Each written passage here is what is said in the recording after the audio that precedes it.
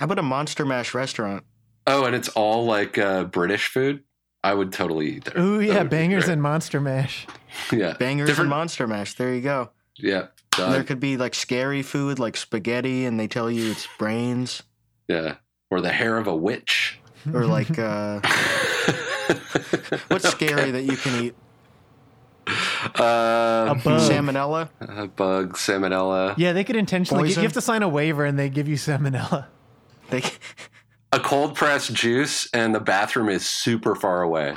Yeah, and there's all kinds of. Oh no, you have to go through like a corn maze to get to the bathroom. Yeah, exactly. The juice is free, but the bathroom's $50.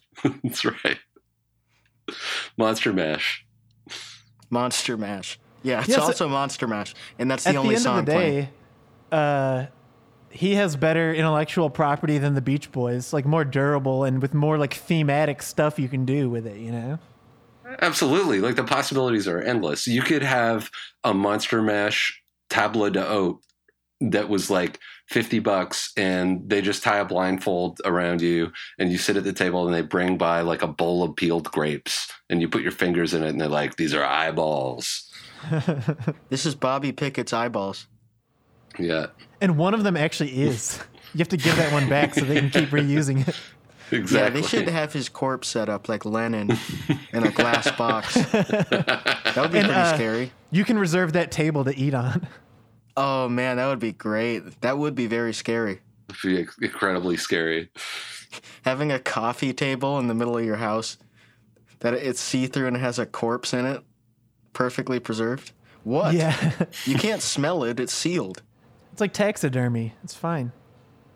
Yeah, how come you can do it to a deer, but you can't do it to a man, to a famous musician?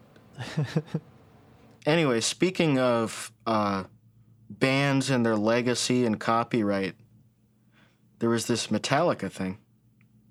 Oh, yeah. Live at BlizzCon, Metallica, they're not looking so good.